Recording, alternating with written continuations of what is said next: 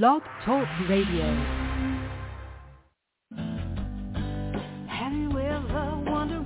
Welcome to MindShifters Radio with the Forgiveness Doctor, Dr. Michael Ryce.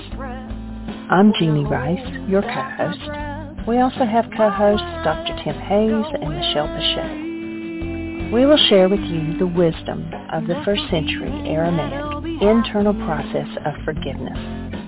We offer tools and support 5 days a week. We will support you in building a solid foundation within yourself to live in pure love, in Aramaic, Rachma. Michael is the author of the book, Why Is This Happening to Me Again? For more information about the forgiveness process, please visit www.whyagain.org. And now, welcome to the show, MindShifters Radio.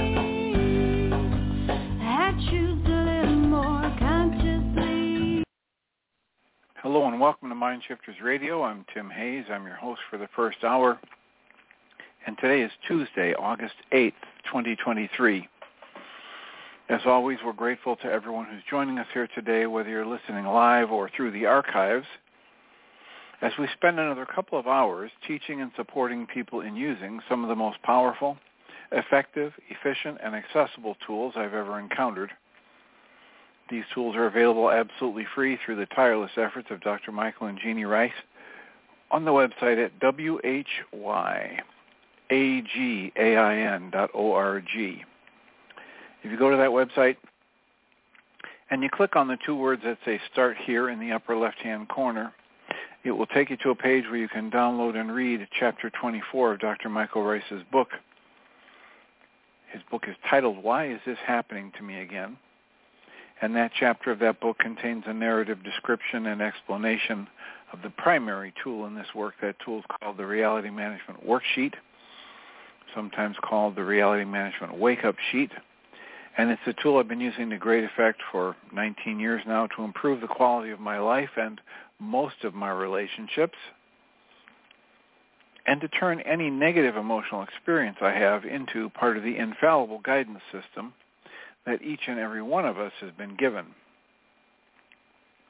You can also download the actual worksheet process itself. It's a simple PDF file. Click the link, download it, print it off, copy it as often as you'd like, and use it over and over again absolutely free. You can also go to your app store and type in the three words Heartland Aramaic Forgiveness. And if you choose to do that before you're done typing the word forgiveness, you'll see the glowing heart icon. If you choose to tap on that, it will let you download a completely free and private app that contains the Reality Management Worksheet. It contains an abbreviated version of that worksheet process, and it contains a copy of the Drag-On-Kling-On game, which is a wonderful way to introduce these tools to even younger audiences. We hope people do all of that soon and often, primarily because it tends to improve the quality of people's lives the more they actively apply these tools in their lives. And secondarily, because it tends to improve or increase the probability that people have comments, questions, answers, and testimonials to share with us. And we would greatly appreciate it if you would do that. If you have news to share with us, you can call us at 563-999-3581. When you press 1 on the phone, it puts a little icon of a hand by your phone number. I can turn on the microphone and announce you by your area code. Alternatively, you can send us an email. You can email me at tjh@mindshifters-academy.org, or you can email Jeanie at jeanie@whyagain.org. That's whyagain.org. And we appreciate when people do that. It makes it far easier for us to live into our intention with this work. That intention is to be of service. If you would let us know how we can be of service, we would appreciate it. We have, tonight being a Tuesday night, we'll have a support group from 6:30 to 9 p.m. Central Time. We have Tuesdays and Thursdays are our usual days for the support groups from 6:30 to 9 p.m. Central. They're available through Zoom.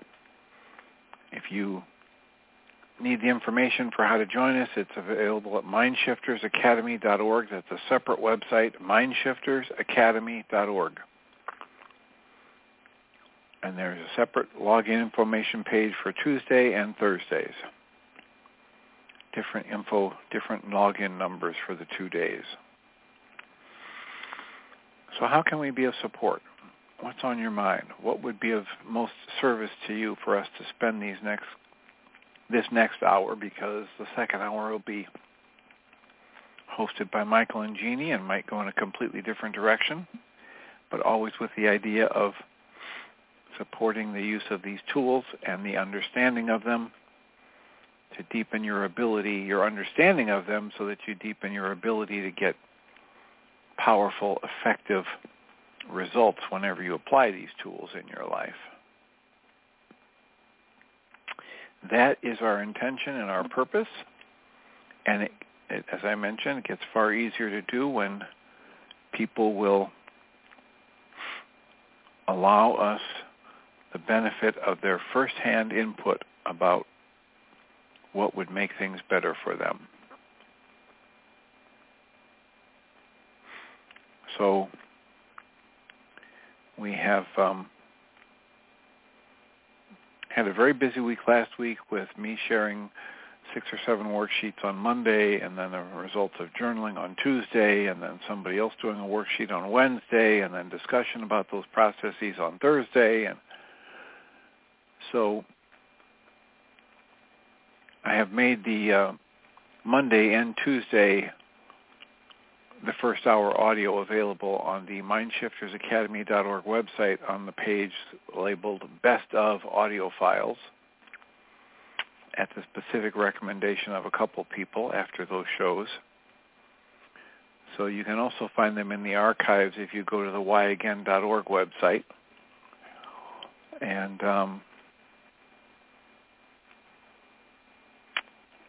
And give a listen. If you weren't able to be here with us live on those 2 shows, Monday and Tuesday of last week, feel free to give it a listen and then call us with your comments and questions and input.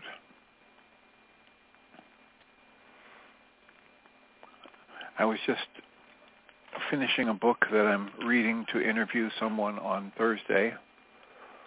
The gentleman's name is Stephen Jacobs. And I mentioned this a couple times last week and then yesterday, that there's wonderful synchronicity and overlap. Clearly,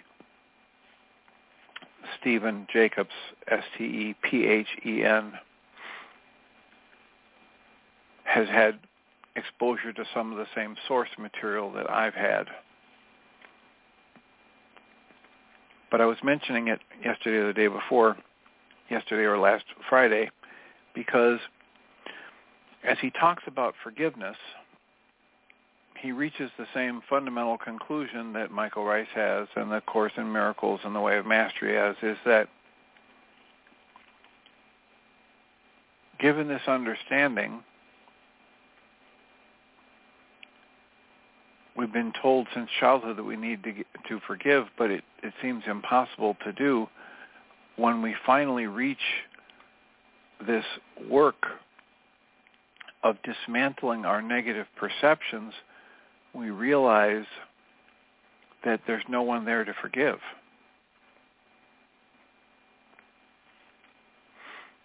And he says, here's a wonderful surprise for you. If you do the exercises in the preceding chapters, eventually there will be no one left to blame or forgive. Ultimately, we can learn how to stop blaming ourselves and others. We can learn how to stop holding ourselves and others hostage to some notion or belief that we have about how things should have been. Then later on, in a further chapter, he writes what sounds like it's right out of one of my bottom line observations. He says, the real power in any situation is always our interpretation of that situation. And I have a bottom line observation that says, what happens to me and around me in this life is nowhere near as important as how I choose to interpret and then respond to those situations or those events.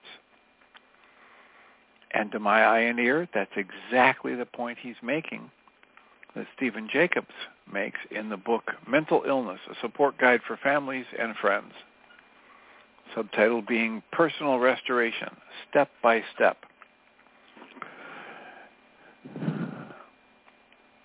So,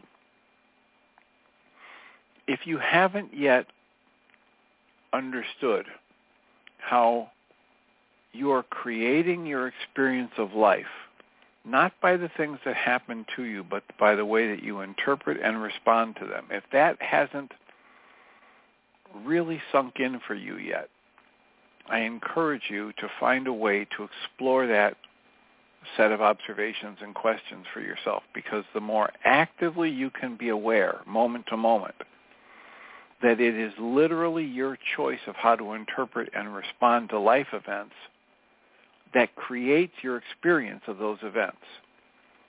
The more you realize that, see it for yourself, and catch yourself in the moment of creating a negative interpretation from a life event, the more opportunities you'll have to restructure your life in a more positive way.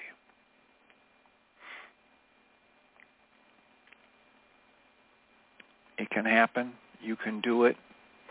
We're all doing it every moment. We're either constructing a more negative interpretation and response and experience of life, or a more neutral or a more positive one. It's happening whether we realize it or not. And so the more actively you can become aware of it, the more you can actively learn to observe in the moment, the more opportunities you're going to have to change your experience of life for the positive, away from the negative. The way Course in Miracles would talk about it is choose for love rather than fear. And understanding that you do have levels of choice that your parents, your teachers, your family, your culture has probably never awakened you to, never encouraged you to observe. The more you wake up to that, the more liberty you have in your life. And of course, as Dr. Michael Ryce would say if he were here, he'd talk about how kings don't want you to have liberty. Kings want you to be subordinate to them. And so these teachings, this work that we do on this internet show and in these support groups, is not about getting you to follow anyone. It is all about helping you understand your own sense of power and agency and independence, and the benefit of recognizing the difference between codependence and interdependence,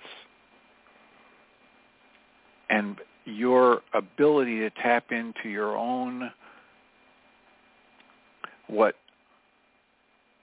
David White, the poet, W-H-Y-T-E, what he would call your genius loci. In other words, the inherent genius of you as an individual.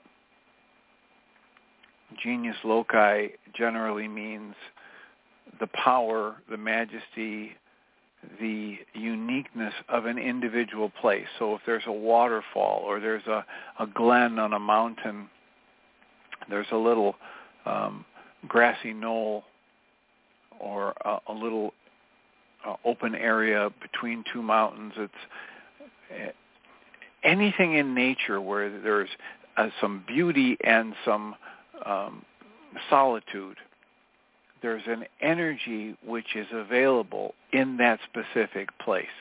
And each of us as energy fields in life have our own unique perspective on life. And so there's a genius, there's a creativity to your perspective as a person. And if you learn to tap into that and you are exposed to the concepts and observations about how it is literally your choice in how to focus your mind energy in any moment that creates your experience of life in that moment. This is very empowering. And that's the point of this work, is to leave you with more flexibility, more resources, more power, more autonomy, more awareness of the impact of your choices day to day, moment to moment. And it's the opposite of trying to get you to believe something or follow something. Our call-in number 563-999-3581. If you've got a comment or a question for us, or if you're in the chat room and want to type in a question, we'll be happy to address it in any way we can. I'm going to be doing 2 other interviews this week. One is with a woman who's a therapist out in Colorado who has recently read the book by Richard C. Schwartz about internal family systems and its application with intimate relationships. And on Thursday, I'll be interviewing Stephen Jacobs about his book, Mental Illness, A Support Guide for Families and Friends. And of course, if I haven't made it clear yet, what Stephen is talking about in this book is basically all the same kinds of awareness, almost all the same kinds of awareness that we have in this work.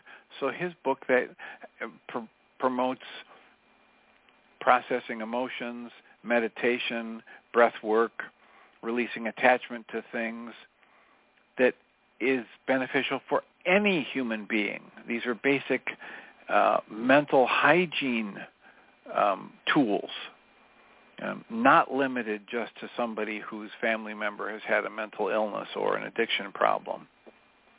And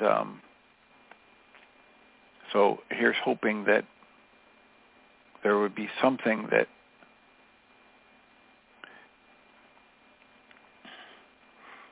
you might find of value as we discuss these things, or if you were to read a book like that for yourself, because we're all creating our emotions. We're creating our negative judgments. We're creating our tensions. It's happened 3 times in just the last 2 days when I've been in sessions with people where they have presented the data points of their life, and they reach a negative conclusion about themselves. And I'm sitting there. I did not live their life with them. I'm listening to their presentation of the data points about what happened. And my assessment is, oh my gosh, they're succeeding wildly. It just happened in the last session. I had somebody sitting in my office saying, I'm a bust out, I'm a loser, I've had money problems, I'm this and that. And I have knowledge of his history from having done therapy with him for a number of years. My view of this person is that he's wildly successful, especially when you consider the origin story and the severely traumatized parents that raised him and the severe trauma that he was exposed to as a child because his parents had been traumatized. The fact that he functions at the level that he does in this world is remarkable. Some would say miraculous. And yet his assessment of that very same set of data points is he's a failure. He's a screw-up. He's not mentally healthy, etc. Please understand, your willingness to spin what I call the kaleidoscopic wheel of interpretation, to spin it toward the positive in every opportunity, is one of your greatest abilities, whether you realize it or not. It is something you have the ability, the freedom to do. You can choose a positive interpretation of your life events in any moment. Some people call it, a gratitude practice. Some people call it positive mental attitude. Some people call it, choosing a positive mantra and chanting it. But it's very, very well known that having a gratitude practice and actively applying it in your life is highly beneficial.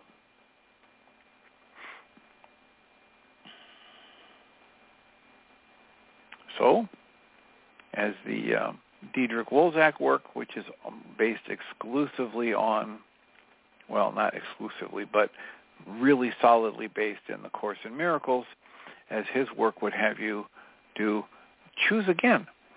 Whenever you have a negative emotional state or a recurring negative thought, wake up to the possibility that you can choose again, that you have the infinite capacity to choose the focus of your conscious awareness in each new present moment, which means you can choose again. You can choose for love over fear. You can choose for tapping into your innate inner wisdom and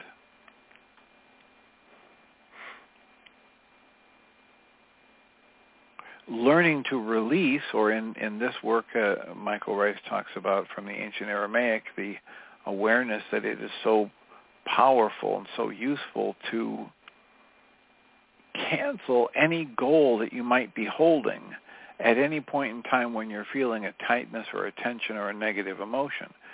Choose again by canceling any goal. Choose again by asking to be shown something you can't see in the moment with your conscious logical mind. Choose again in terms of choosing for love over fear. Choose again for a more positive interpretation of your life events every time you find yourself thinking of your situation and judging yourself negatively.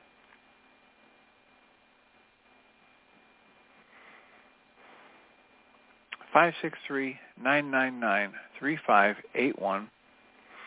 If you call that number and press 1, we can have a conversation. What's on your mind?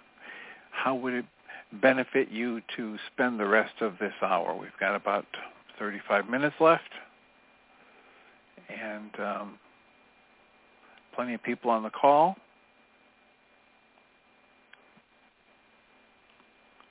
In lieu of someone putting hand up, I will probably go back and look for another question and answer to read from the book by Christian Sundberg that is titled A Walk in the Physical. And just to remember to highlight, he talks about at the beginning of this book that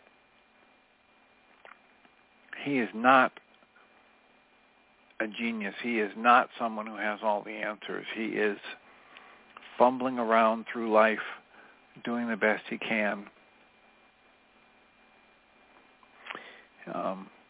Before I get to that, I did want to read the poem I was mentioning yesterday. And this is a poem by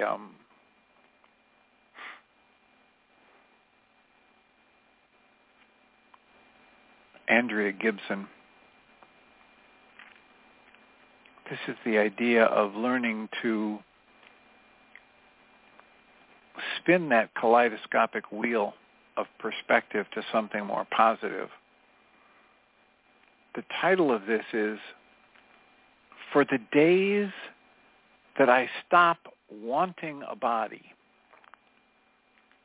And her spoken word piece is as follows. Imagine that when a human being dies, the soul misses the body. Imagine that it actually grieves the loss of its hands and all that they could hold. Imagine that the soul misses the throat closing in shyness as it's reading aloud on the first day of school. Imagine that the soul misses the stubbed toe, the loose tooth, the funny bone. That imagine that the soul still asks, why does the funny bone do that? It's just weird. Imagine that the soul misses the thirsty garden cheeks watered by grief.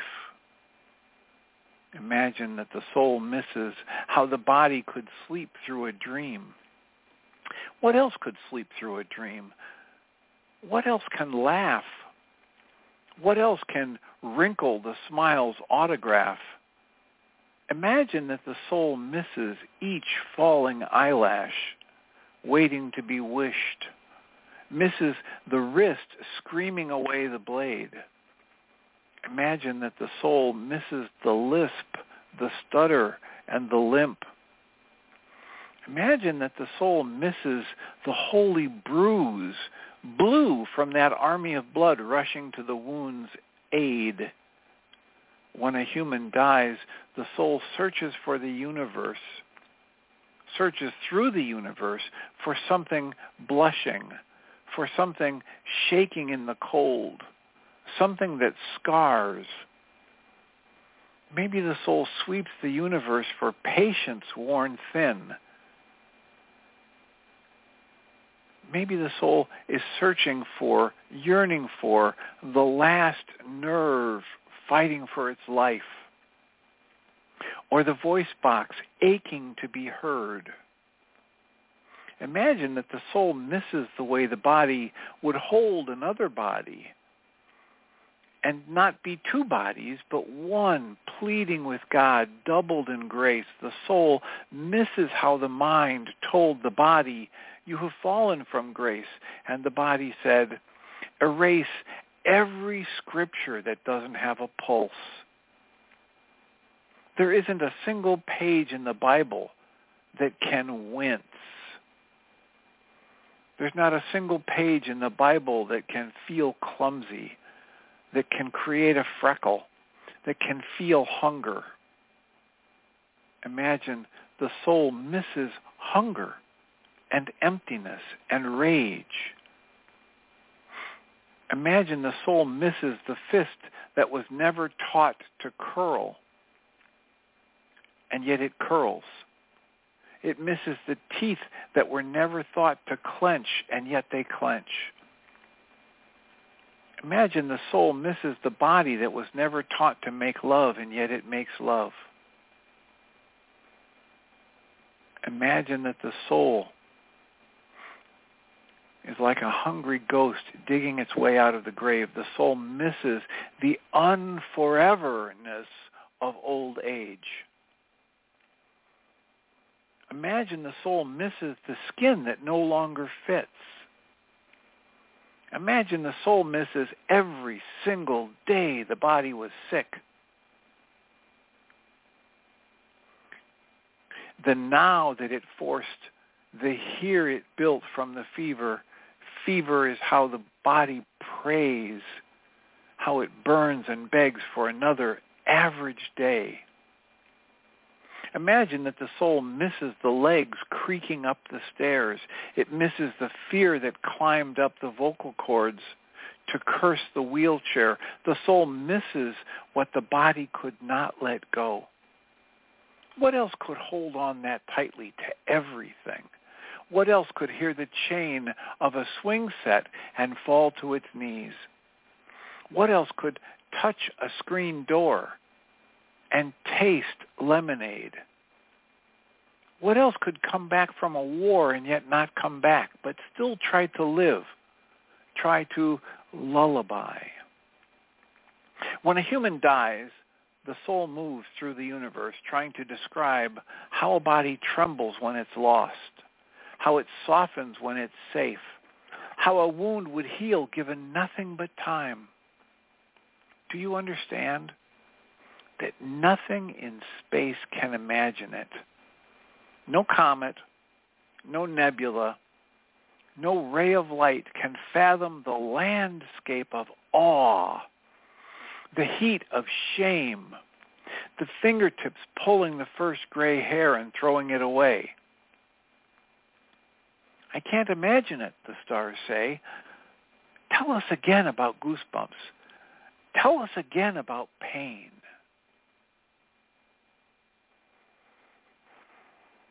Andrea Gibson. Now, I mentioned that poem yesterday. I couldn't pull it up right away.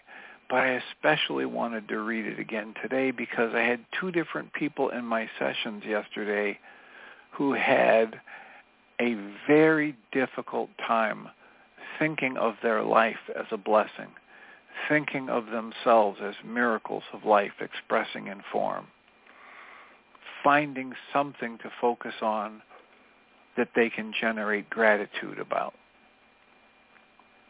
And that was two different people in one day of 8 sessions, 8 therapy sessions in a day, but two very stuck people, human beings, miracles of life, heart beating, breath moving, creative intelligence bursting through them, rage seething through them at times,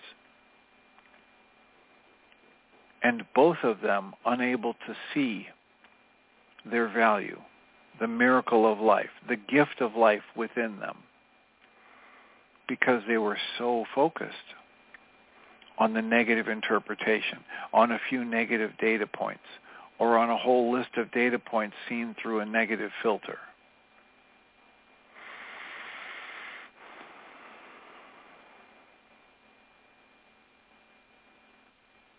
I highly recommend Andrea Gibson as a spoken word artist and poet. I'm working my way through her book, You Better Be Lightning. That's the title of the book, You Better Be Lightning. And that particular piece that I just read was titled, For the Days I Stop Wanting a Body, by Andrea Gibson.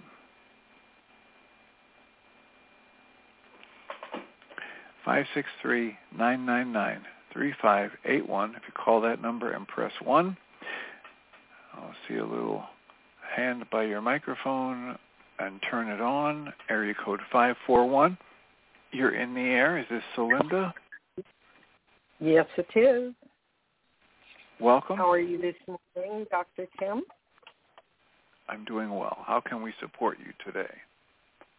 Well, you can support me by letting me share that what you said about gratitude and the kaleidoscope of reframing, of choosing again, was so meaningful for me this morning, because that's what happened to me this past week. I have decided, it's not even a decision, it's just a bubbling up, a realization, and I don't exactly know the trigger for it, that I have been complaining all my life and being on my pity pot and in sorrow because I didn't get to live with my father's side of the family all the time. And all of a sudden I realized my brother lived with my father since he was 3, and he has been remorseful about his mother sending him to my father since he was 3. And it hit me, and that might have been the trigger, it hit me, oh my God, I got to live with my father's side of the family 2 years. My brother got to live with them all the time, and how differently we, like you said, how differently we perceive things and what different conclusions we come to. And we've both been spending our lives in sorrow for what we didn't have. And I realized what a blessing it was that I got to live with my father's side of the family for 2 years. It was like the safety relief valve on a pressure cooker. It not only kept me alive, it allowed me to thrive for certain periods of my life. But I didn't see it because I was so wrapped up in the fact that I didn't get to live with my father for whatever reason. And I've done many worksheets on those. The other thing that the gratitude, and I've been critical and I've been basically complaining all of my life, and I went, hey, maybe for the last few years you have in your life, you can just twist that kaleidoscope, since it's your favorite toy anyway, and choose again. And I just wanted to share that with you, the thoughts of gratitude and how simple it is to twist our perspective. And I'm just ever so grateful. And I just hold my brother up now that he may come to a place where he can let go and cancel his need for Mom to not have sent him away. And that's his work to do. My work is to love him, to be love, expressing, and allow him to be who he is in his perfectly unfolding life. So thank you. You're entirely welcome and deserving. It reminds me of this story in the book, Mental Illness, A Support Guide for Families and Friends. This gentleman, Stephen Jacobs, is talking about his brother, and this is in the chapter he has on forgiveness.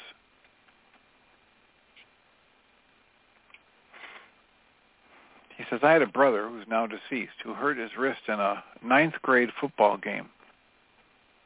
The injury was not serious at the time, but it caused discomfort later in life. My brother spent 50 years, 50, blaming his football coach for the injury and subsequent discomfort. My brother convinced himself that the coach should not have put him into the game for that particular play. Year after year, my brother would speak of the, quote, stupid coach, close quotes, and he would talk about how the coach had done such an irresponsible thing. One day, I asked my brother how often he thought about the incident. He said he thought about it at least once a week.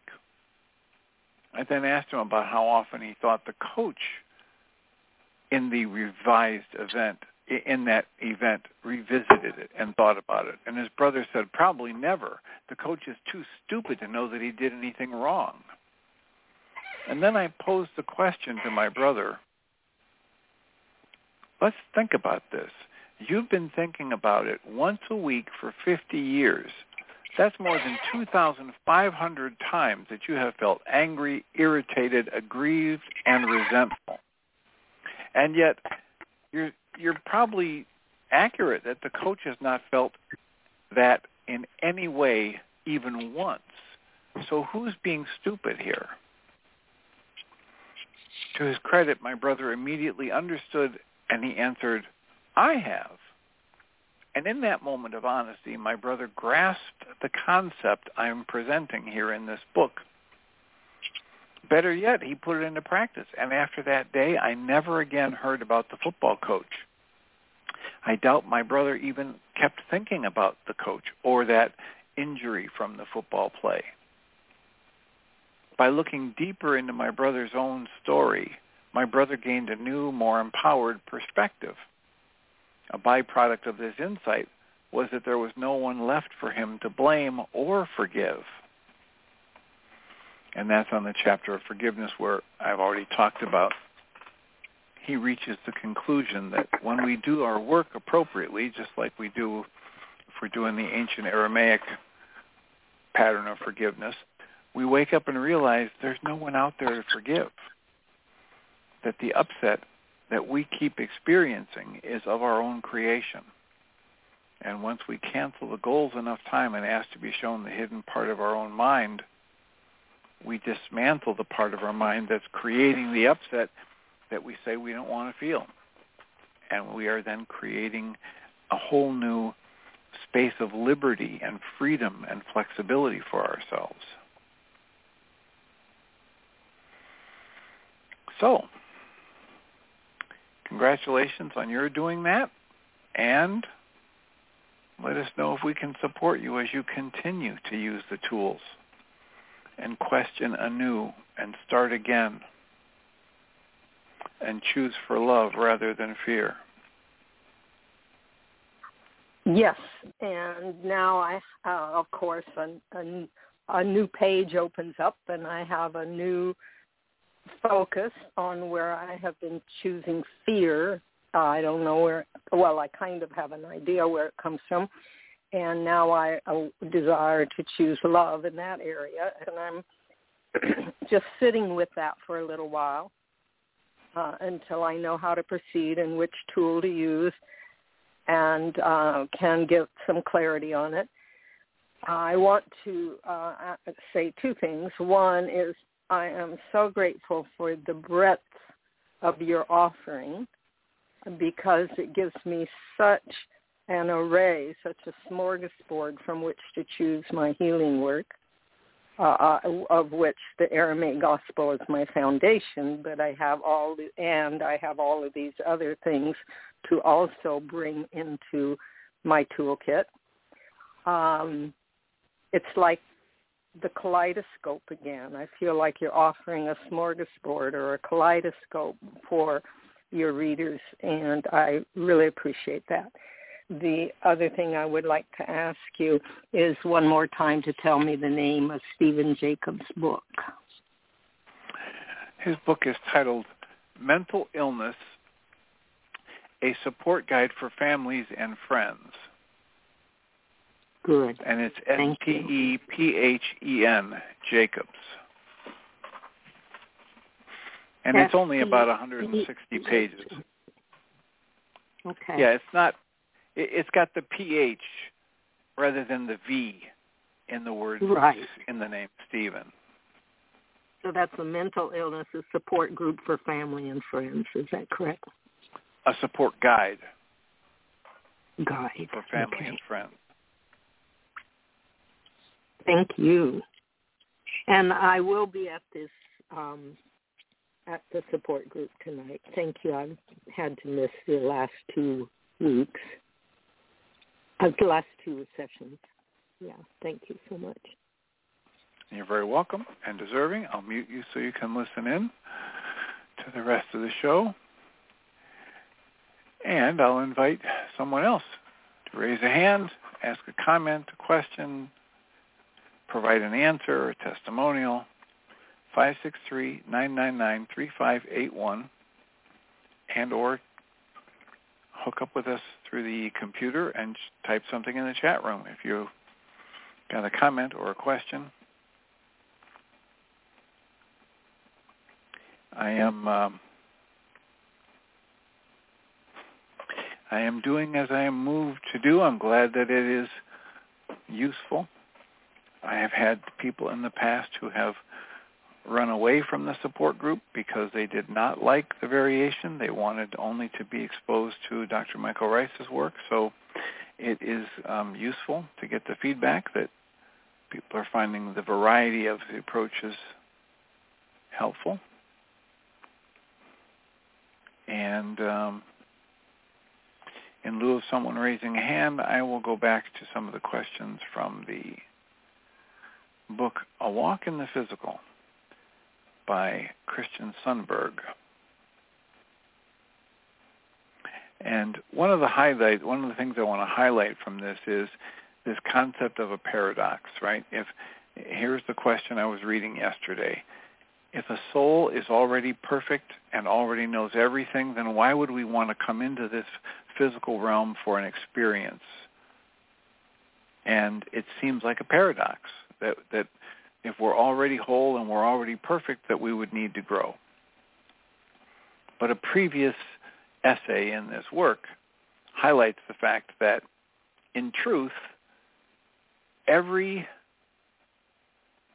experience of a paradox in thought within the human mind is proof of a limited perception, of a myopic perspective, so that if we understood everything, the paradox would dissolve. We would see how it all makes sense, how everything is always unfolding according to these higher laws.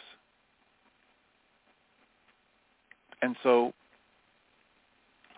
in this question where it says, if souls are already perfect, already know everything, why do we come into this life for experiences, and why do we come in to try and grow up? If after we die, We wake up and we understand everything. Why do we need to have the life experience on Earth? Why do we need to wake up again to what we already know? The answer that's given for us to think about, this isn't a definitive answer, but just something for us to consider, is that paradox is not possible. When you understand everything, the paradox dissolves. And even though these first two statements seem paradoxical, they are not.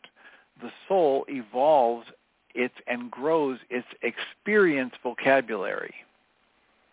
And it expands by having actual experiences. This is why I read the spoken word piece from Andrea Gibson.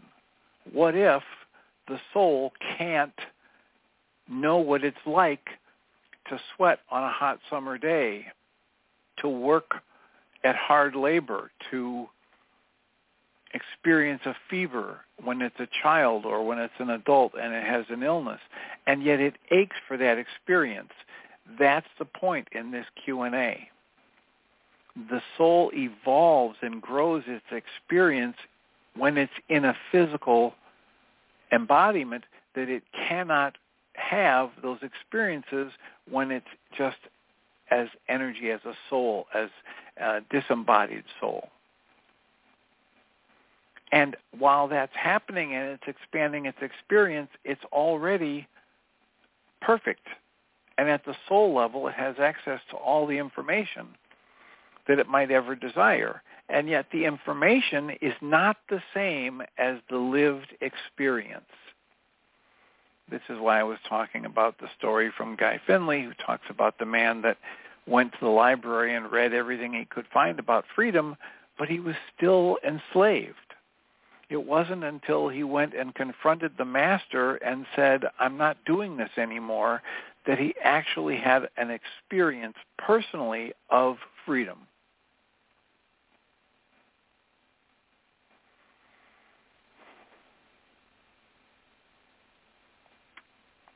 And then there's a question about, what do you mean that the soul expands if we're already whole and complete? And just try to, I'm not going to read that particular Q&A, but try to wrap your mind around, there's a lot more going on here than our conscious logical minds can possibly comprehend. Dr. Michael Ryce likes to quote the Harvard research that says, in a period of time, basically 1/25th of a second, when they can measure 10,000 units of electrical activity in the frontal lobes of your brain, your conscious logical mind can only be aware of about 9 single bits or digits. In that same period of time, I'd say a relatively conservative estimate is there's probably 20 trillion bits of information hitting your senses. And your senses are only recording a fraction of what's available, because your senses can't see past a certain distance or hear past a certain distance, can't register X-rays, microwaves, gamma waves, etc., infrared and ultraviolet light. So there's a lot more going on here than even your senses are able to register, and you're only registering a tiny fraction of that in your brain capacity, and only a tiny fraction of that is being used for you to construct your reality, your conscious reality each moment. So we aren't going to be able to wrap our minds around how a soul can expand and be perfect just the way it is even before it expands.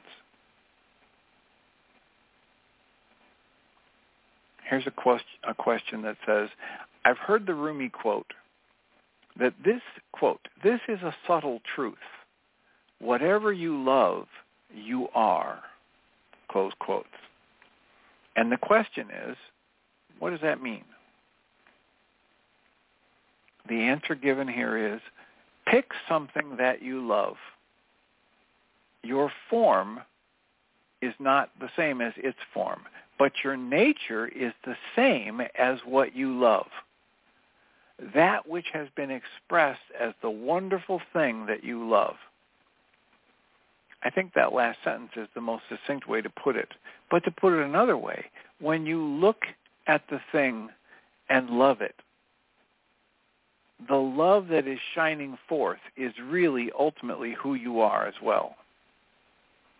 Take nature, for example. When you see a glorious sunset and you appreciate it for its beauty, beauty is your true nature. And you are appreciating the deep what is and how it is here expressing itself as a beautiful sunset. You are the same as it. You are part of life, of nature, of love, of essence, of creative energy expressing in form. That's you. That beauty now expressed is what you are as well. And that's why it feels like love and beauty, because it resonates with what you already are. The form, which is your body or the image of the sunset, that is not fundamental. Beingness is fundamental. Beingness is full of life, the energy of creation, consciousness, awareness. Beingness is what you are, just as the sunset is part of beingness. And you appreciating it in the form is love. And that's what you are, is love.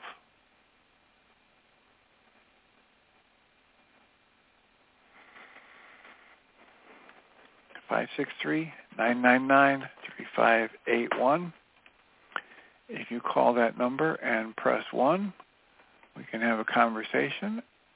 610, is this Susan? Hi, Dr. Tim. How are you? You sound good. I'm doing well. I'm doing well. How are you? Pretty well. We had a family reunion this last weekend, and a favorite nephew of ours was there, and he's a practicing Buddhist. And when he was 10, his father took his own life, and his father was a wonderful man who we all loved very much. And actually, his father took his own life when we were at that same place.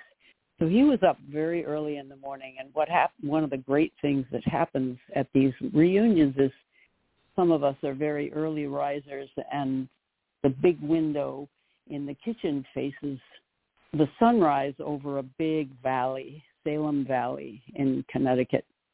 There he was. I came into the kitchen at about 4:30 in the morning, and there he was, waiting for the sun to come up and reading quietly, and I sat and did my things, and we began to talk.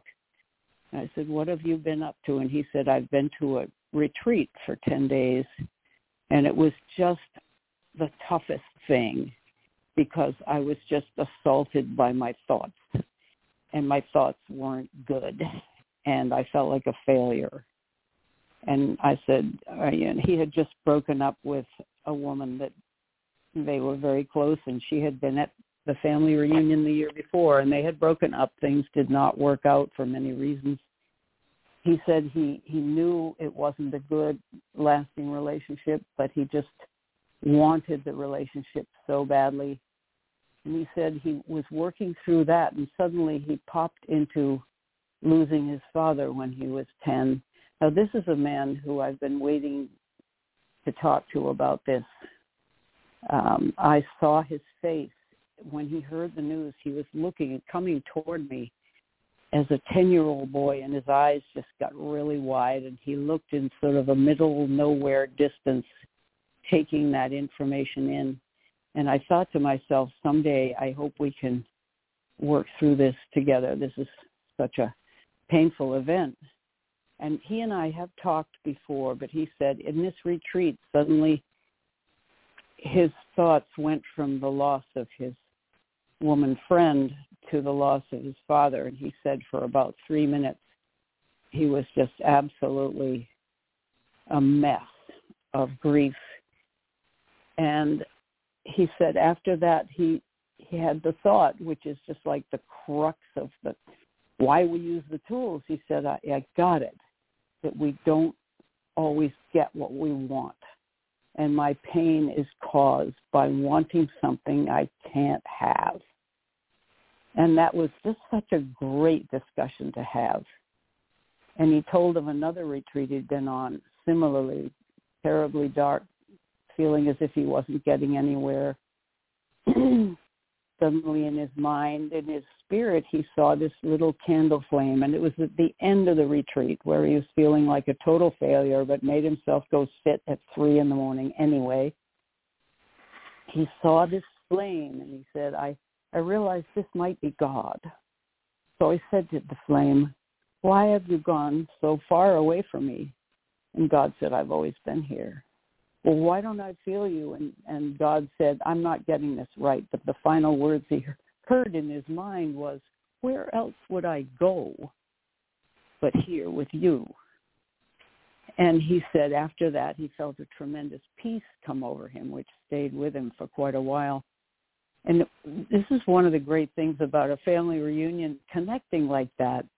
And then my daughter came in, and she's struggling over her son, Jacob. Jacob is not altogether, and she worries about him. And we talked, and then my nephew's younger brother came in, and they resumed the talk about the father. And so there was this amazing thing as the sun was coming up. We're having this incredible meeting, but I also felt as if I was given a gift because, I told you in my work I've never gone so close to the issue, the crux of the issue I've been trying to fight through. And I thought, there it is. It's just something I can't have. I won't have.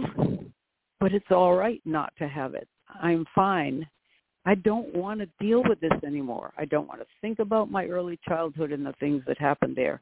I listened to the replay of the radio show with great difficulty. I found it extremely unpleasant. I thought you did a good job being bumpers in the bowling alley, but basically it was a tiresome recitation of, I felt as if I'd done nothing but whine the whole time.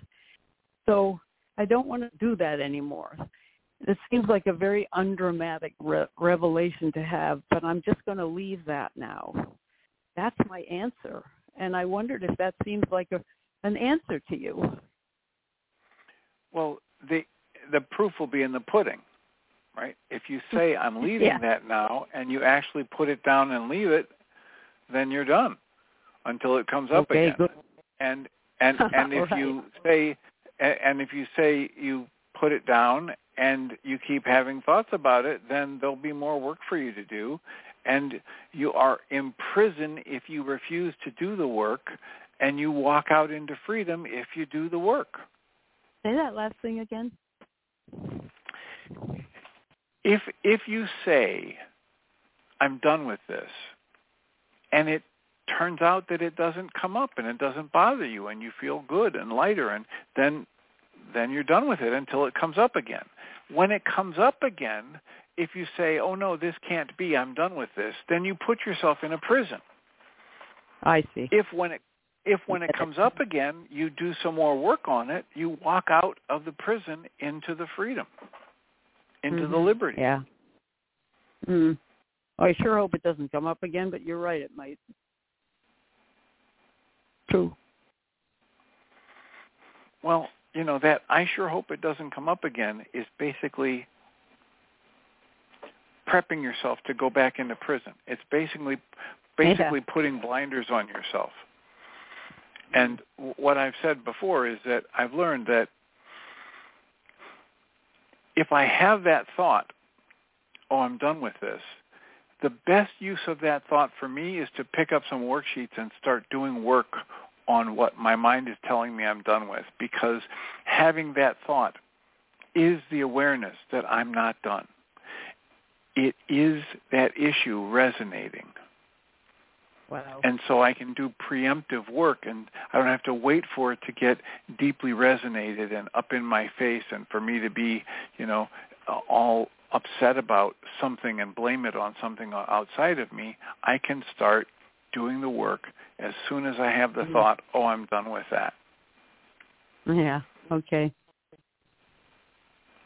All right. Well, thank you again for this call here at the end of this, and I'll mute you so you can listen to the second hour, and I'll say to Audrey, I believe it is 520. Please hold on. We haven't gotten to you yet. You came in just at the same time that Susan did, so I'll leave you there to be turned on with the microphone turned on with Jeanie when that's appropriate. I'll remind us all that we come from love. We're made of the stuff we call love. We actually are love, and everything else is false. Welcome, Jeanie Ryce. Thank you, Dr. Tim. And you're very welcome. Did you get my message about the new way that we can invite people into the switchboard? Yes, I haven't played with it, but yes, I did get that message.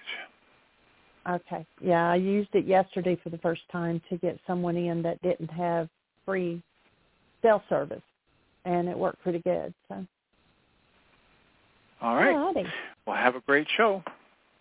Thank you.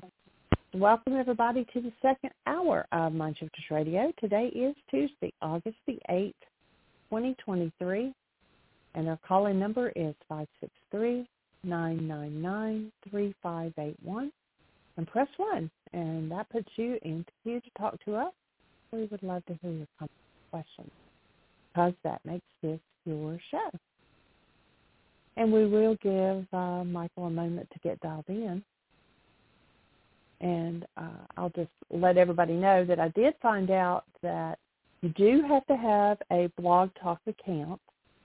And if I have your email, you can let me know in the chat room, because if you have a Blog Talk account, you can talk to us in the chat room to invite you in on the switchboard. And I have the ability to do that, to invite a guest. I have to put in their email address, and then Blog Talk sends a special login or a code or something, but it's only good for the one day that we're on live. If you do it the next day, you have to have it again. You have to have another code.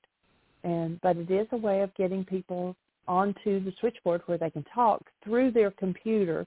So they'll be using their computer speakers and microphones instead of their phone, and it will put them in where they can talk to us through their computer instead of phone. And so that works pretty good if you don't have long distance or free cell service or whatever. And but we do want to reserve that. If you've got free service, please use that, and let's reserve the dial-in on the computer for those people maybe that are international, that way they can get in without it costing them. And so we'll reserve it for that. But if you don't have free cell service, then, feel free to know, and we'll get you logged in by sending you a link that will log you in on your computer. So that works pretty cool. So anyway, Michael hasn't dialed in yet, but I'm going to go ahead and turn on, I believe it's Audrey, 520. You're on the air. Good morning, Jeanie. Good morning. How are you doing, young lady? I'm doing well. I'm doing very well, and the quality of my life has expanded in abundance. And awesome. I just want to express my appreciation for the ongoing support that I have received from you, from Michael and Dr. Tim and the support groups. And thank you, Jeanie, for the guidance of the technical support on how to navigate the Why Again site, because you are welcome. Information. And you are welcome. We're building a community and working towards critical mass. Absolutely. And I appreciate your guidance, because I was I'm going to be 82, and I started with a number 2 pencil and a piece of paper. And now we have this entity called the Internet. And, right. It's amazing, isn't it, how far we've come. We have come, it's exponential. And it appears to me, although time is a construct, which we all agree to, right? But it appears to me that it is going so fast. And I agree. I want to express to all the listeners, please don't be shy if you need support off the show, because you and Michael have been so supportive to me and guided me through the process. Thank you. We're just doing our job, young lady. Thank you. And Michael, do I have to call you Dr. Ryce? Call me anything but late for dinner. Michael's absolutely fine. I know so many doctors that I'm just going to call you Michael. And listening to Dr. Tim, now see I use doctor, and his 1 hour prior to you, and he spoke on experiences. And oftentimes I would be resentful that I had so many, what I would consider at the time, because I was in a negative spin of my life. And I just didn't understand. And then I looked at, I'm not going to give you an organ recital of the body, but the body is just a form, and it is impermanent. But the experiences, and one of my experiences, I was always first runner. I had never come in any race second. And one day, found out I couldn't move my legs. And the diagnosis was that I had polio. I was hospitalized. Talk about humility. I couldn't even move myself, and it was a single hospital bed. I couldn't move my body from one side of the bed to the other without help.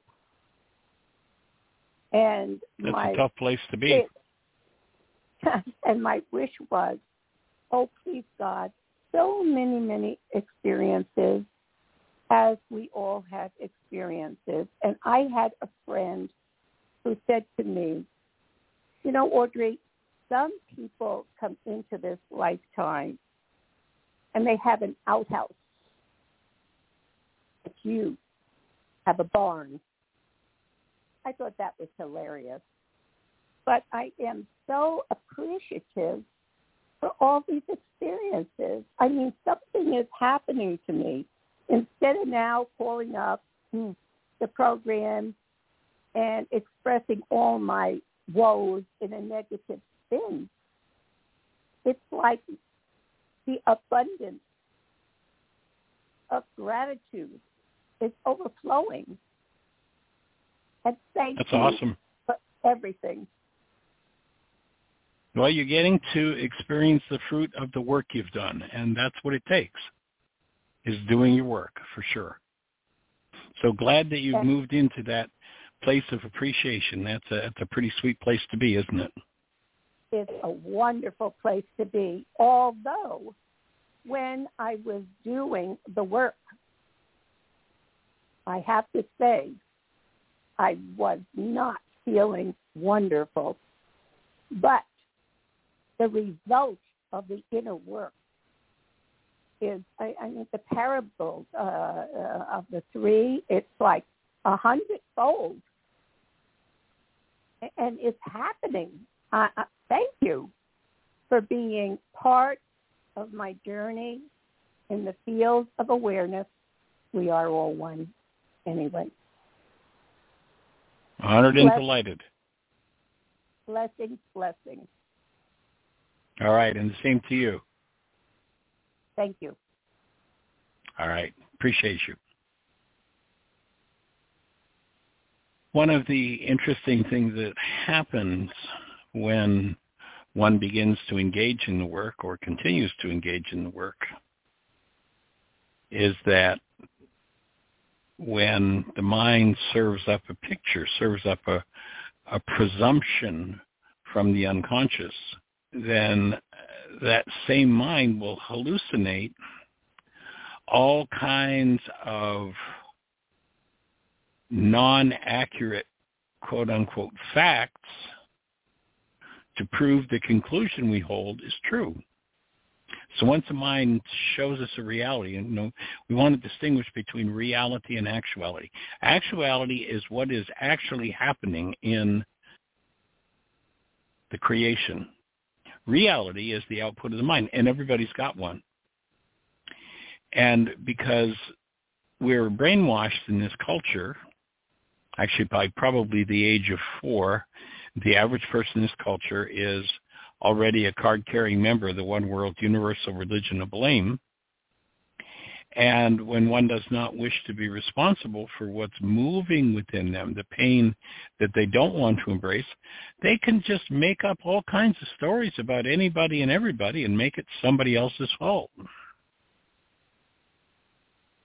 when the reality bears no resemblance. And this is one of the reasons why over and over and over again we talk about becoming the thinker apart from the thought, the feeler apart from the feelings, the actor apart from the actions, stepping back and observing your mind in operation. And as you do that, you start to put 2 and 2 together, and your mind comes up with an old unconscious reality, substitutes that reality for the facts of the situation, and then it just goes on creating a whole series of presumptions, making stuff up to make the initial presentation of the mind appear to be true. And generally speaking, it makes it true about somebody else. Makes up a whole reality that justifies whatever I'm thinking and making the pretense that what I'm thinking is true about you instead of me. That's a really important thing. Well, if you want peace, if you want harmony in your relationships, it's really important to be responsible for the realities that come up in your mind, rather than your mind hallucinating a reason to blame somebody else. It creates a tremendous amount of conflict. In fact, I'd say it's a major root of conflict in relationships,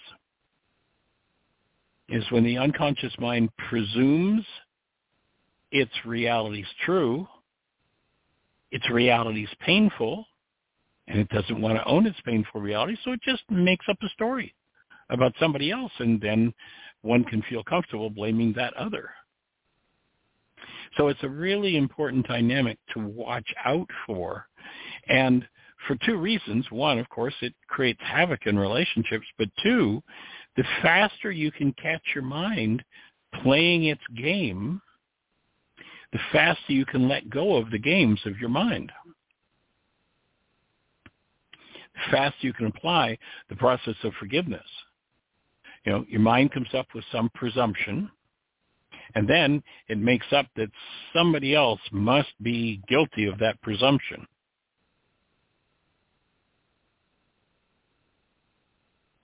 And once you put 2 and 2 together and go, oh, well, there's actually no evidence for the second presumption, therefore, my mind's making it up. When you start to realize that your mind just makes stuff up, you can accelerate your healing process tremendously and create a lot more peace in your relationships, because you don't have to make stuff up to blame other people for what's going on in your mind. You can just recognize, oh, this is going on in my mind. And whatever's going on in the mind, knowing that it's driven by goals, if there's pain in it, then that particular construct of the mind can be collapsed and removed. And the whole idea is to get to the point where you remove every energy in you that has to do with any form of pain or trauma pointed at you. So develop that ability to become the observer. Just step back and look at it, and just notice how often your mind makes up a story to make the totally illogical conclusions that it serves to you seem reasonable and fair. And when you catch your mind doing that, then step back to the original hallucination, the original construct of the mind, collapse it, and look at what underlies it rather than having to put it in your brain's image of someone else and blame them for it. So it's a really important principle. Step back. Become the thinker apart from the thoughts. Feeler apart from the feelings, the actor apart from the actions, and the need to blame somebody else for it tends to go away. Now, be careful, because when you stop making stuff up about other people, you can start making stuff up, or maybe you already do, about yourself. You know, somebody does something that's untoward, somebody does something that's not appropriate in their lives, and they'll take that behavior and turn it into a whole set of conclusions about self. Well, look at me, I'm stupid. Well, look what I've done. How ridiculous is that? And to start to short-circuit the mind, making up negative constructs about yourself or anybody else will lead to so much more peace in your life that it's beyond belief. Most people don't have a clue how often they're just making garbage up because their mind has said something's true that simply isn't.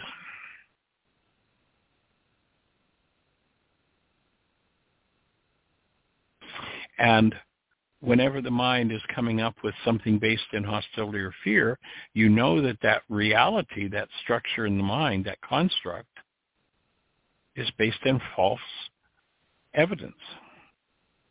The root of most of it is F-E-A-R, fear, false evidence appearing real. When you project that evidence on yourself, you start feeling bad about what you've done toward yourself or toward others. When you make that false evidence appear real about someone else, there tends to be the creation of separation. So just something to watch out for.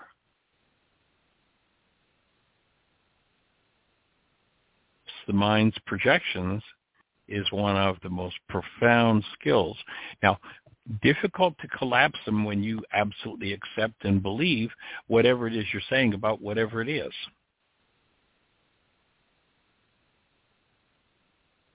And it can be simple mechanical things, or it can be the most deeply hurtful relationship things that one does this behavior with. But just watching your mind and what it does. Is this really true based on what just happened? And if it's not, then step into and apply forgiveness to remove whatever that is. And so, Miss Jeanie, do we have anybody in the phone queue with a hand up or anything happening in the chat room? We actually have several hands up, but one of them is Jamuna, and you had told her to call in at the beginning of the show, so I'm going to turn her microphone on first. Cool. 808, you're on the air. Aloha, kakahiaka, doctors. I believe Jeannie's a doctor, too. The PhD doctor. So, aloha. So, hi, doctors. Yeah, you know, I forgot the other day, but today I you know, the intuition with me is like, you need to get there, you get there. And what a beautiful, I listened to what you're saying, Doctor. It was just amazing and beautiful because that's exactly where I'm at. You know, I was in another Zoom group the other day, and we were talking about how, because really everything is in the mind, everything is in the mind. We're creating it. Yeah, even most of the time unconsciously, and about triggers, and how, you know, so, you know, because ego wants to create through pain, how the only thing that, if someone triggers you, it's really just a chance for you to embrace, like you were saying, to embrace that whatever's going on, because you're actually doing it unto yourself. Like, everyone's a savior, so that you can recognize what you're actually choosing. I hope that makes sense. I hope I'm not going too far out into the left field or somewhere. Anyway, can you hear me? You're loud and clear. Hello? Oh, okay. You're loud and clear, and I'm with you. Okay. And so have you got an example in mind of what it is that you're experiencing, what it is you're starting to understand? Well, okay, I'm getting to the second part is, getting more watchful of the mind about, the thoughts and everything. However, like in A Course in Miracles, Yeshua says, when, the ego's very clever, yeah. So what's going to happen is it's going to start, bringing up all the things that it wants to say you're guilty in the past of. Like, let's say I got in a bad argument with someone and stormed out and caused a big scene. It's going to use that against you. It's going to use anything. So now that you're getting clever about knowing that it's not anybody else and taking those judgments, it's going to turn it onto yourself. And I was trying to look for it, but I can't find it. So when you brought that up, I was like, yeah, I understand that, because that's a lot of what's going on. That's what I wanted to get to. So, yeah, it's trying to make that evidence real. Yes.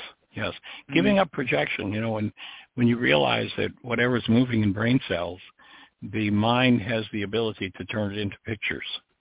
And it paints those pictures on the inside of our eyeballs, and we think we're looking at something happening out there in the world, when in fact all we're looking at is a construct made up by our own minds. It's a profound place to start to wake up and realize what it is we're doing to ourselves and, of course, to others in the process, and to bring correction to it. Just it's monumental. Yeah, I mean, this is one thing I wanted to bring up is that, or maybe you can go a little bit more into this. I have a feeling that this might be helpful. Like, we cannot forgive something that we made real. Is that true? Is that like? Well, the application of forgiveness is to the realities projected by the mind. The whole bottom line of forgiveness is that perception is a construct made by the mind. And if painful data is being used to create those constructs, we have the option of collapsing those constructs. So what forgiveness does, the culture, generally speaking, will say, well, I forgive you. I'll let you off the hook for the pain that's happening inside of me. And we say, never do that, because that is not forgiveness. That's pardoning. If somebody does something untoward, it's certainly a fine thing to do to say, I'm going to pardon you. I'm going to let you off the hook, but call it what it is, pardoning. Because if you call that forgiveness, the tendency will be you'll think, when I've let somebody else off the hook, then I'm finished with my forgiveness work, when I haven't even started yet. Letting somebody else off the hook, pardoning someone is great. Now I need to recognize that if my mind's generating a disturbing, painful construct, that I want to collapse that construct and access what lies beneath it, to remove what never belonged within me in the first place: hostility, fear, sadness, guilt, grief, rage, drama, trauma. So the removal of those things, if I believe that they're real, then I'll just hold on to them. But I realize that they're just constructs of my mind, and that those constructs are driven by goals. In Aramaic, the word forgive is shabag or shabak. It translates literally to cancel. That I can look at the goals that are driving my pain constructs, and I can collapse those pain constructs by canceling the goals. And it's like just monumental in its impact.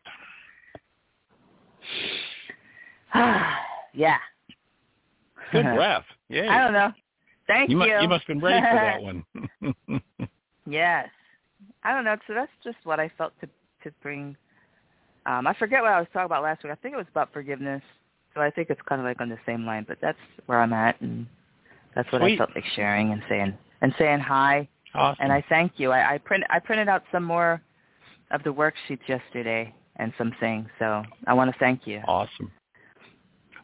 Yeah. And you can do the worksheets on your phone. There is an app. If you go to your app store on your phone and just type in Heartland Aramaic Forgiveness, you don't even have to waste paper. You can just do it right there on the phone. Complete it if you want. You can also save it. Yeah, but so you've got a digital copy. I can get free copies at the library, so I was there, so I just did it anyway. Sure. Awesome. But yeah, I do see. Very cool. I have the app. It's very useful. I have done it too. That on the app as well.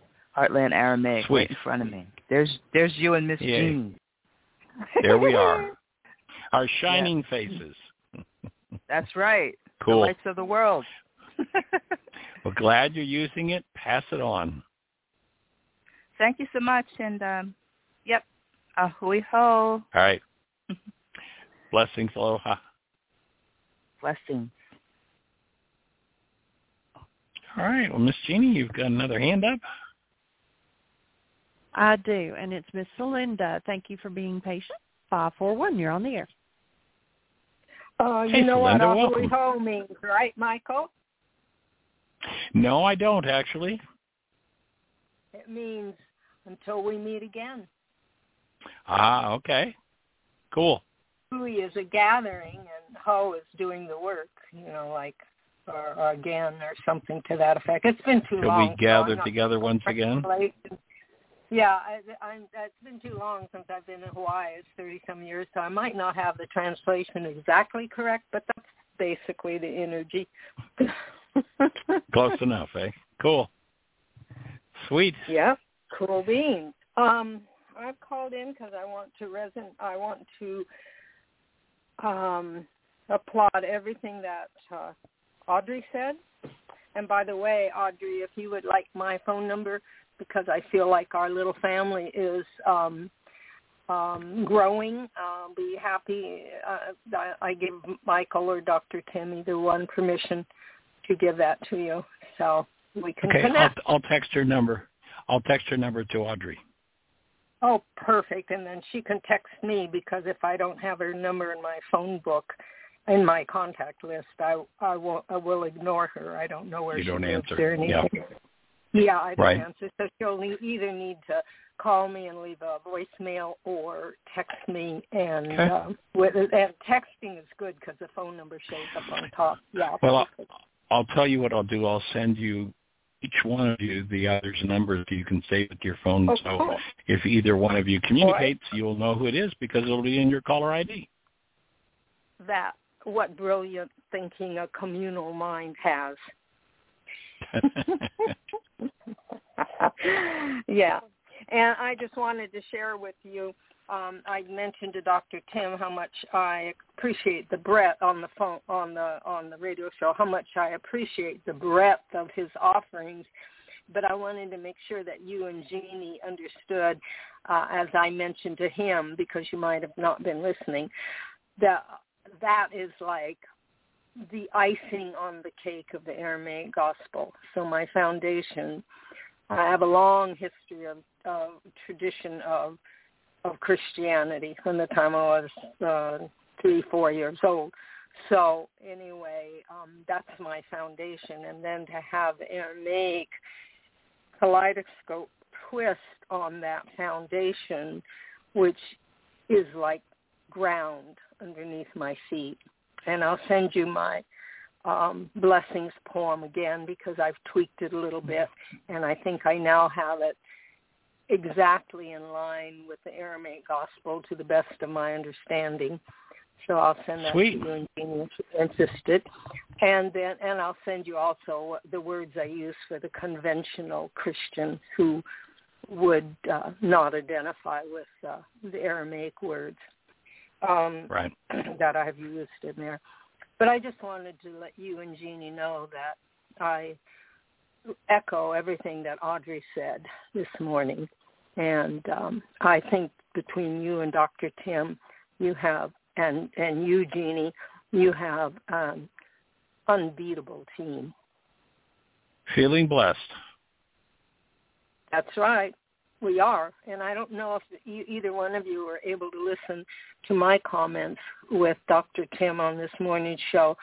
My awakening to gratitude and appreciation for what I had instead of whining and complaining about what I didn't get. So both shows have been perfect for including your Hawaiian ladies call, have been perfectly knit together by Ruha and life itself to be a perfect expression of what I'm feeling today in this moment. And thank you for all the tools and for all of the offline support you've given me. And I just, I want to share with you how rich it is to be in this fellowship, in this community of love. Wonderful. Thank you for saying thank you. We are honored and blessed by the fact that we're teaching what we need to learn. Yep. And you are also deserving, as Dr. Tim says so often. You are so welcome and deserving. Accepted. Thank you. All right. You take care. I'm going to buzz off now. I've got the morning to catch up on. All right. Blessings. Blessings. All right, Miss Jeanie.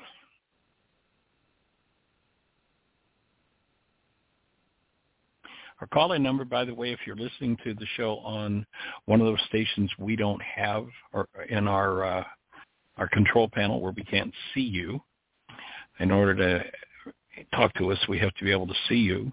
And our call-in number is 563-999-3581.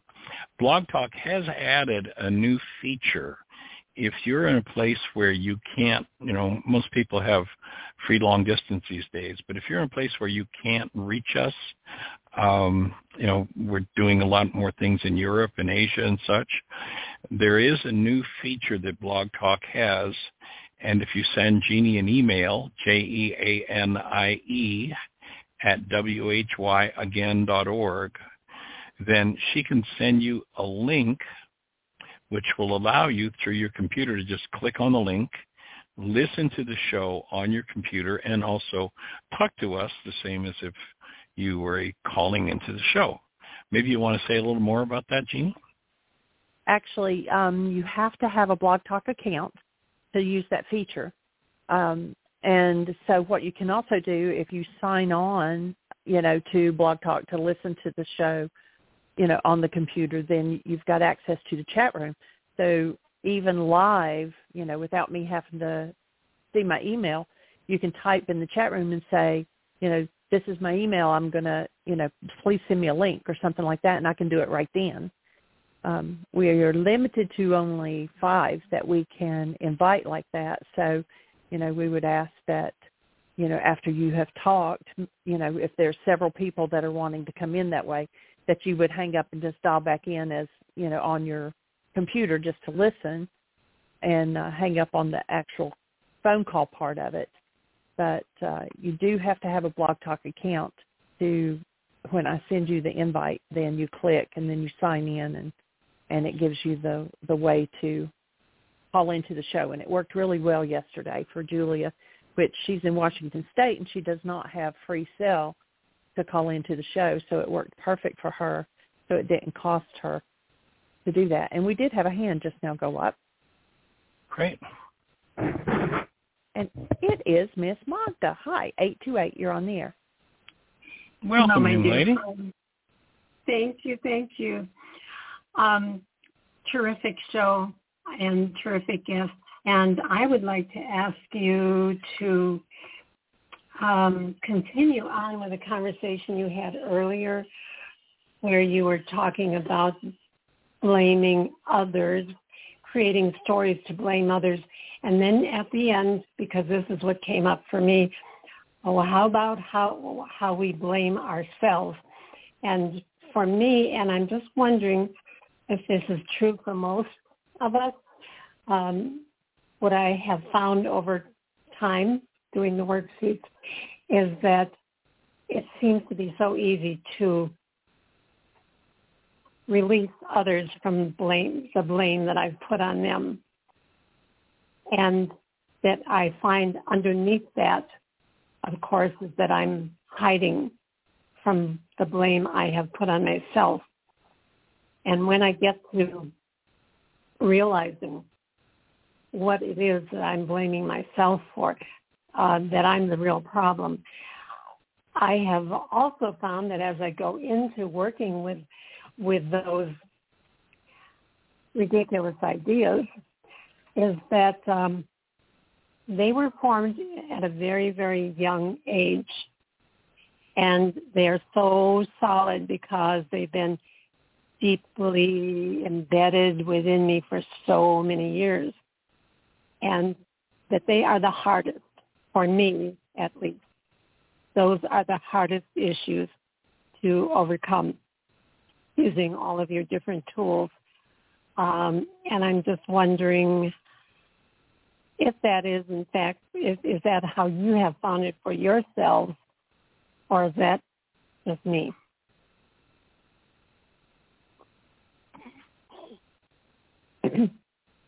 If you're talking, Michael, I can't hear you. So give me your question in a little bit different form. Okay. Well, I've been making statements, haven't I? I find that it is that the hardest things for me to forgive are the stories I've made up about myself as a child. Yeah, I think, right. And I think a lot of those stories, sometimes they're assumptions we've made, but I think a lot of those stories, and one of the reasons why, my take, why there's another level of power behind them and why they're so persistent is because they were thought disorders given to us by the authority called a power person, who in a small child's mind, that power person is literally the child's God. So when the power person feeds a thought disorder to the child, it goes in with no resistance, with no censoring, with no logic, no ability to refuse. It's just, slid right in. And that's one of the reasons why, and, if you've got a circumstance going on at this moment that you're working on, one of the things I'd suggest you do is pull out that 12-page Power Person worksheet we did in the Power Person Intensive, and around whatever that whole issue is, do that worksheet and really unravel and unwind all of the dynamics around how that became your presumption about yourself and how easy it is. I mean, it's like there's a line in the Aramaic Lord's Prayer that can be properly translated as, "Forgive us our habit mind." And if that habit's been with us from 2, 3, 4, 5, 6, 10 years of age, and if it was passed on that deeply and that easily from a power person, it was probably with the power person from the age of 2, 3, 4, 5, 6, or 10. Then those thought disorders are so transparently integrated into the structures about ourselves, the constructs about ourselves, that they seem like they must be true. And so for me, a different measuring stick becomes important. Is my mind serving me up something based in hostility or fear? And oftentimes, even though the projection's on myself, I'll point my hostility or fear at someone else. That's kind of one of the things that I was talking about when I started out. You're right on track with that, is that in order to make this story I'm telling myself about myself logical, I can hallucinate that there's somebody else out there reinforcing it for me, somebody else to blame for it. And so now there's a dual approach in forgiveness to step back and observe my mind just making stuff up to make this story I have about me seem logical. Well, of course you believe that story is true about me too. It's like, well, no. Mm-hmm. But so it would oftentimes, even though you recognize it's self making up stories about self, there'll oftentimes be a component that you presume that someone else has the same presumption about you as you do. Right. And when you can observe that, then you're now forgiving from the perspective of your projection on that other person and your projection on yourself. But the most powerful way, I think, to unwind it is with that Power Person worksheet. That's a great reminder, Michael. Absolutely fabulous reminder. And I was just thinking, too, that as a kid, we want our human gods, our parents, to be a shining light and to be right, because in my mind, I wanted their protection and their love, and so I had to try to see them as perfect as I could, even though I had evidence that they certainly were not perfect. And so in that process of blaming myself, so I must be the problem, that's the reason he or she is acting this way toward me, is because there's something wrong with me. And I know I've heard you say very often that that's one of the major sad misbeliefs that so many of us have taken on. There's something wrong with me. I have caused this. And so I guess that would be a good way to preserve in the child's mind, for me to have preserved the godliness of my parents, to take it on myself, because otherwise... Yeah, what story? Yeah. Yeah, what story have I told about my power person that has me believe whatever it is that I'm believing? Mm-hmm. Mm-hmm. Okay, so the power person worksheets, plural, very, very important, and a great guidepost. Thank you. Thank you, Michael. Okay. All right. So if you're thinking about a specific piece of the puzzle, and I've actually been doing a rewrite of the Power Person worksheet just the last few days, and I'm in the midst of it.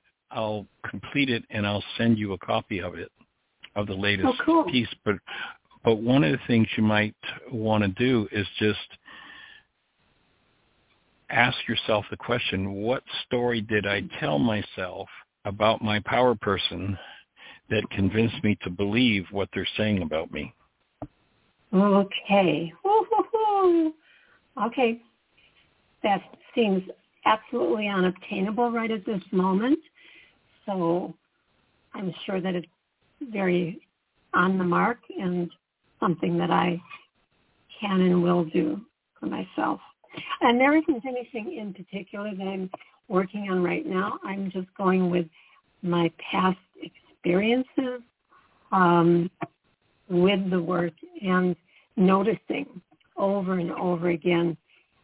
It always seems to come back to my beliefs, my erroneous beliefs about myself, and having to work through those. So possibly what I've been missing is the connection with the power person. So those worksheets will be good. I look forward to getting your updated version. Thank you. Okay. But just really looking at, and the story is probably going to be something along the lines of, well, of course they know better than I, so they must be right about me. Mm-hmm. Yeah. Of course, they were all powerful and all-knowing, so what they said must have been true. just looking at what the story was and then having the courage and recognize that it's safe to question whatever they said. Mm-hmm. And I think many times that we, the kids, on the end of the, that end of the interactions in those days, I think we made up our own crazy stories about ourselves that were not even actually uttered or inferred by the parents or the other adults. Perhaps. Yeah, oftentimes it is an assumption. It's something I made up based on the messages that I got. Right. So how about a mind shifter? Okay, you got to hang on a little minute because I'm playing with tomatoes, making tomato sauce, so I have to get a hand I was dry. doing exactly the same thing last night. We have an abundance of them. Yes. Wonderful, wonderful. So I'm going to get a pen and paper, and I'll be with you in a moment. I love the mind shifters, and you always come up with such right-on-target stuff. Okay, I am ready. It's safe and healing. No, it isn't. And I always received approval from my power person when I questioned them, him or her. Ooh, received approval from my person, plural, when I questioned. So now my memory is trying to go, did I question? The first thing to go on the right-hand side. Yeah. Yeah, oftentimes, especially if you had a hostile power person, questioning them was just, poo. Yeah, that was a no-no. The place for mega disapproval and oftentimes some pretty brutal punishment. Yeah. Well, that'll put me in quite a historical look back, and we'll see what comes up. Yeah, cool. Do a little research. Cool. Okay. All right. Thank you. I've been wondering since our, I guess, second to last conversation, you were going to watch that documentary I'd shared about on the show on shiny, happy people. And I wondered how that impacted you. Actually, Michael, I would have to watch it again to give you a better report. I just thought it was well done in terms of the exposure, and therefore the understanding of how minds can be manipulated. And I thought perhaps these are the things I'm remembering, but I'd like to look at it again with shiny, happy people. I thought perhaps it was the basis for a lot of the anti-ness that is happening politically. With so I think it's many, right there at the foundation. Yeah, exactly. I mean, it's the I think it's the root of the American Taliban. The American. I mean, it's exactly Taliban. It's exactly what in the Middle East has been called the Taliban. The religious, the so-called religious, hostile religious who want to take over a country, take over other people's lives, take over the people's morals, and basically run everybody else's life. Right. Yeah, I think you're right on there. The American Taliban. I think I would like to look at it again And maybe we can talk further in the future. Okay. And cool. I'm glad you let us know about it. Alrighty. Okay. Cool. Blessings. Well, maybe we'll watch it again, and we can have another conversation. To me, the most dramatic piece of information that came out of that, and it ties right in with this whole power person idea. Although it starts in that community, starts far earlier and more dramatically with the fact that they have this thing called blanket time, if you remember. Oh, golly, yes. I mean, talk about how 6 months of age. Yeah. I mean, the power person dynamic there at 6 months of age, I mean, pre-verbal, pre-everything, and putting a child on the blanket, tempting them with a toy, and then hitting them when they reach for the toy. It's like, and calling that breaking the rebellious spirit of the child. It's like, I beg your pardon. I mean, how bizarre and insane is that? Well, Michael, I think they were right on with the word breaking. It was not the rebellious spirit, just spirit completely, creating a little automaton. Yeah. Exactly. That's cringeworthy, yes. Yeah. Okay, and that scene with the child of 3 repeating the mantra of I must obey, I must obey, I must obey at 3 years of age. It's like... Yes. Immediate. Didn't she say immediately? Okay, immediately. Immediately, yes. Mm-hmm. Yeah. Pretty bizarre. Oh, well, and now I'm thinking, okay, how different was my childhood? It wasn't that explicit, and yet, in one way or another, I was told the same thing. I think, a lot of us were. Obey. Yeah. So, okay. Well, hopefully most of us didn't get punished just for reaching for an attractive toy. That to me is the most outrageous and the most egregious piece of it. Yes, we probably all got punished, and there were crazy things, but before I saw that, it had never occurred to me that it could be that egregious. Yeah. Well, I actually know of a child. This was years ago when I was still working for the Milwaukee Public School System as a social worker. And the school I was in, there was a young boy who was, I think he was 8 years old at the time, and his behavior was just erratic and rebellious and everything else that teachers and parents really hated.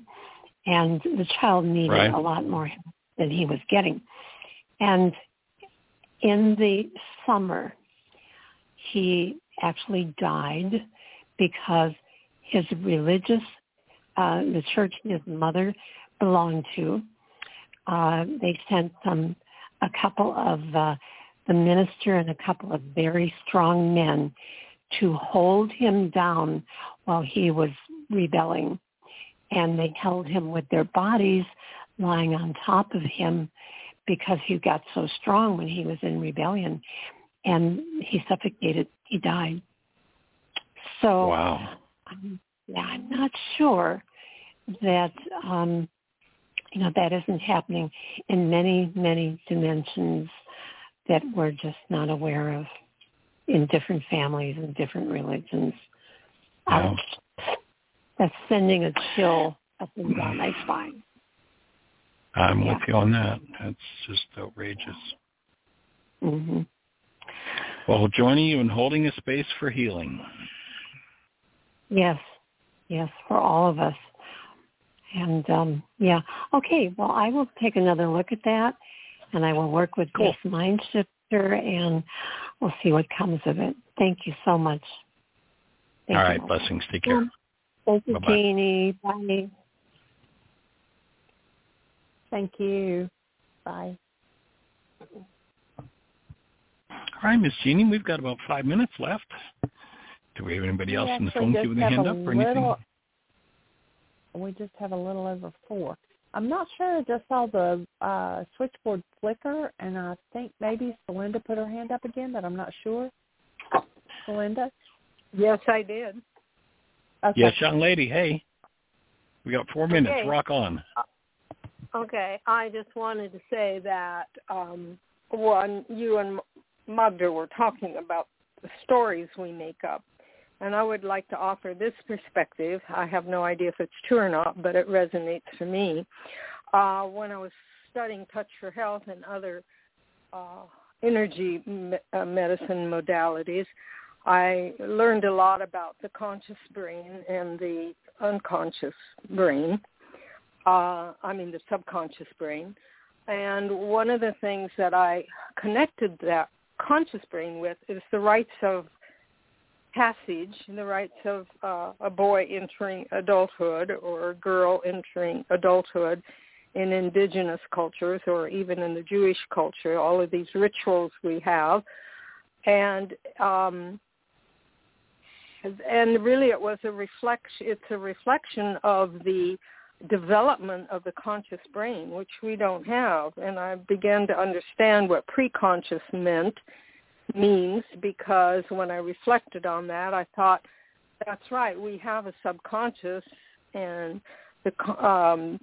we have a preconscious, and then out of that preconscious develops a subconscious. This is just my ideas now, my imaginings.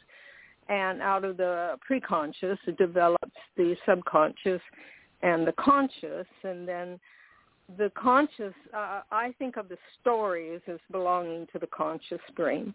But we also have our preconscious stories, and very often I think they probably get lodged in the subconscious brain. And so our stories are always programming stories. They're always, to me, it would seem to be, and maybe always is not, we can kick out the word always. To me, they seem to be stories that the conscious mind builds because it's an evidential device and it's a program device.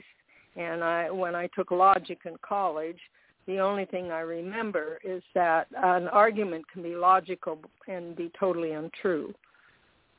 It's like apes are, how would it say, apes are mammals and men are mammals, therefore men are apes. Those kind of silly arguments that we use with our conscious brain to prove we're right. And so I offer that. Making stuff up. Yeah, making stuff up. And the preconscious brain is the brain of the child living in the imagination. And then this God that's supposed to protect me tells me I am wrong and it's all my fault. There's no logical brain for the little kid to sort through that and come to any conclusion that it could possibly not be true, because it's preconscious, it's total download stuff. And then it'll get buried in the subconscious, and then we build our little unconscious to lock us down. And, it's very complex, but at the same time, let's use a paradox here, and at the same time, it's very simple once we understand it and the paradox goes away, that we have all these compartments in our mind and actually in our brain as well, all these different areas, and it's all that integration process. Well, as long as I have to be in right and wrong, and for the little tiny child, if God says I'm wrong and I need God for protection, my God, where else am I going to go? Between a rock and a hard place. Right. I can't make them wrong, because if they're wrong, I'm dead. Right? Yep. I'm dead if I'm wrong anyway, if I don't obey immediately, right? So it's that sort of thing. And then, of course, we have our little preconscious interpretations, which become our support, our evidential support. Yeah. And that's it. Aha. All right. And well, maybe we'll have a conversation about the levels of functioning of the mind that would be a little different than that, but at some point we'll maybe take that one up. And the show's ready to cut us off. We're down to, I just got the 10-second announcement about 15 seconds ago, so it's going to cut us off at any second. So appreciate everybody who's joining us, and pass it on. Have the best year yet of your eternal life. Thanks and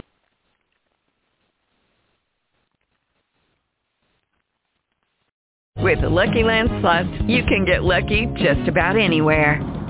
This is your captain speaking. We've got clear runway and the weather's fine, but we're just going to circle up here a while and get lucky. No, nothing like that. It's just these cash prizes add up quick. So I suggest you sit back, keep your tray table upright, and start getting lucky. Play for free at LuckyLandSlots.com. Are you feeling lucky? No purchase necessary. Void where prohibited by law. 18+ terms and conditions apply. See website for details.